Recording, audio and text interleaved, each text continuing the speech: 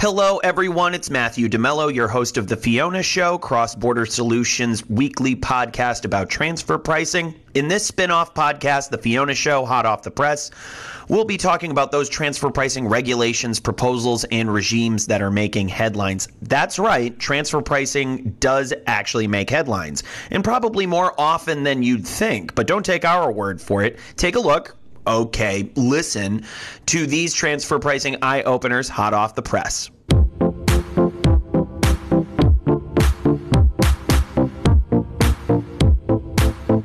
So much for subtlety. In the European Commission's latest round of economic reports, the watchdog called 6 countries onto the carpet and blatantly asked them to step up their efforts to prevent aggressive tax planning.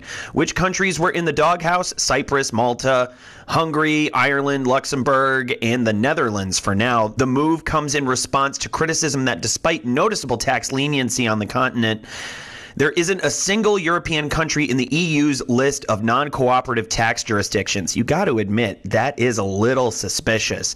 The countries have responded to a degree. The Netherlands' new tax reform includes withholding taxes on royalty and interest payments in case of abuse or payments to low tax jurisdictions. Ireland has taken steps to avoid aggressive tax planning, just not enough, as there's still evidence revenue is escaping. Notional interest deduction regimes and certain tax residency rules are still under scrutiny in Malta and Cyprus, and the high level of dividend interest and royalty payments as a percentage of GDP are raising concerns in Luxembourg. The Commission's message to Hungary regarding its complicated tax system: simplify, simplify, simplify. Sure, the Commission's direct approach may be unconventional, but it appears effective. While some countries have made more progress than others, all seem to be at least moving in the right direction, which leaves us to wonder, what will they ask for next? Note to Bulgaria, it is, in fact, 2019. Sure, it was pretty much a given that Parliament would greenlight the Ministry of Finance's November proposal to mandate transfer pricing documentation.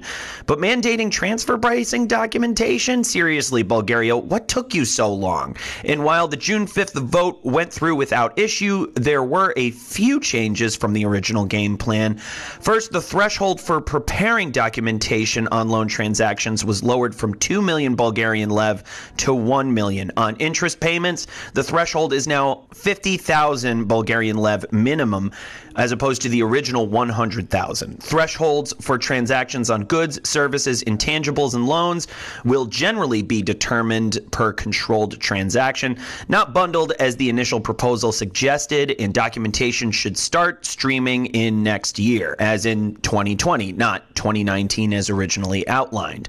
One more piece of news: Bulgaria is also implementing the EU Tax Dispute Resolution Directive, which debuted in 2017, and as its super creative name implies, promises that member states will work to resolve tax disputes. Transfer pricing documentation and a 2-year-old directive. It kind of makes you wonder, when will Bulgaria start implementing digital tax strategies? We've got 2030, 2035, anyone? 2040? Going once, going twice? Hurry up already seems to be the message New Zealand is sending to the OECD. The government wants a multilateral approach to digital taxation and trusts the OECD to get a fair plan together, but it will only wait for so long. In fact, this month, New Zealand announced that it's seriously considering its own across-the-board 2 to 3% digital services tax, or DST, if the OECD fails to make, quote, sufficient progress during what's left of 2019. The country went so far as to hire an independent panel, the Tax Working Group, to design a unilateral DST. The highlights: the DST would apply a flat 2 to 3% tax to groups with online activities that benefit from New Zealand-based users. It would not apply to businesses unless they exceeded 750 million New Zealand dollars in consolidated annual turnover and 3.5 million New Zealand dollars in specific annual turnover. The group estimates that New Zealand stands to gain between 30 million and 80 million New Zealand dollars in revenue. Now, don't those details seem ultra specific for a country who's just quote unquote considering a unilateral tax? That's the transfer pricing news this week. We told you there'd be some. Want to hear more? Subscribe to this podcast on iTunes. That's The Fiona Show, hot off the press. And while you're scrolling through podcasts, don't forget to subscribe to our flagship show, The Fiona Show, through which you can learn lots about transfer pricing and earn CPE credits too. This show is engineered and hosted by yours truly, and Marilyn Mitchum-Strom writes our scripts and produces our content. This is Matthew DeMello saying come back next week for transfer pricing news that's hot off the press.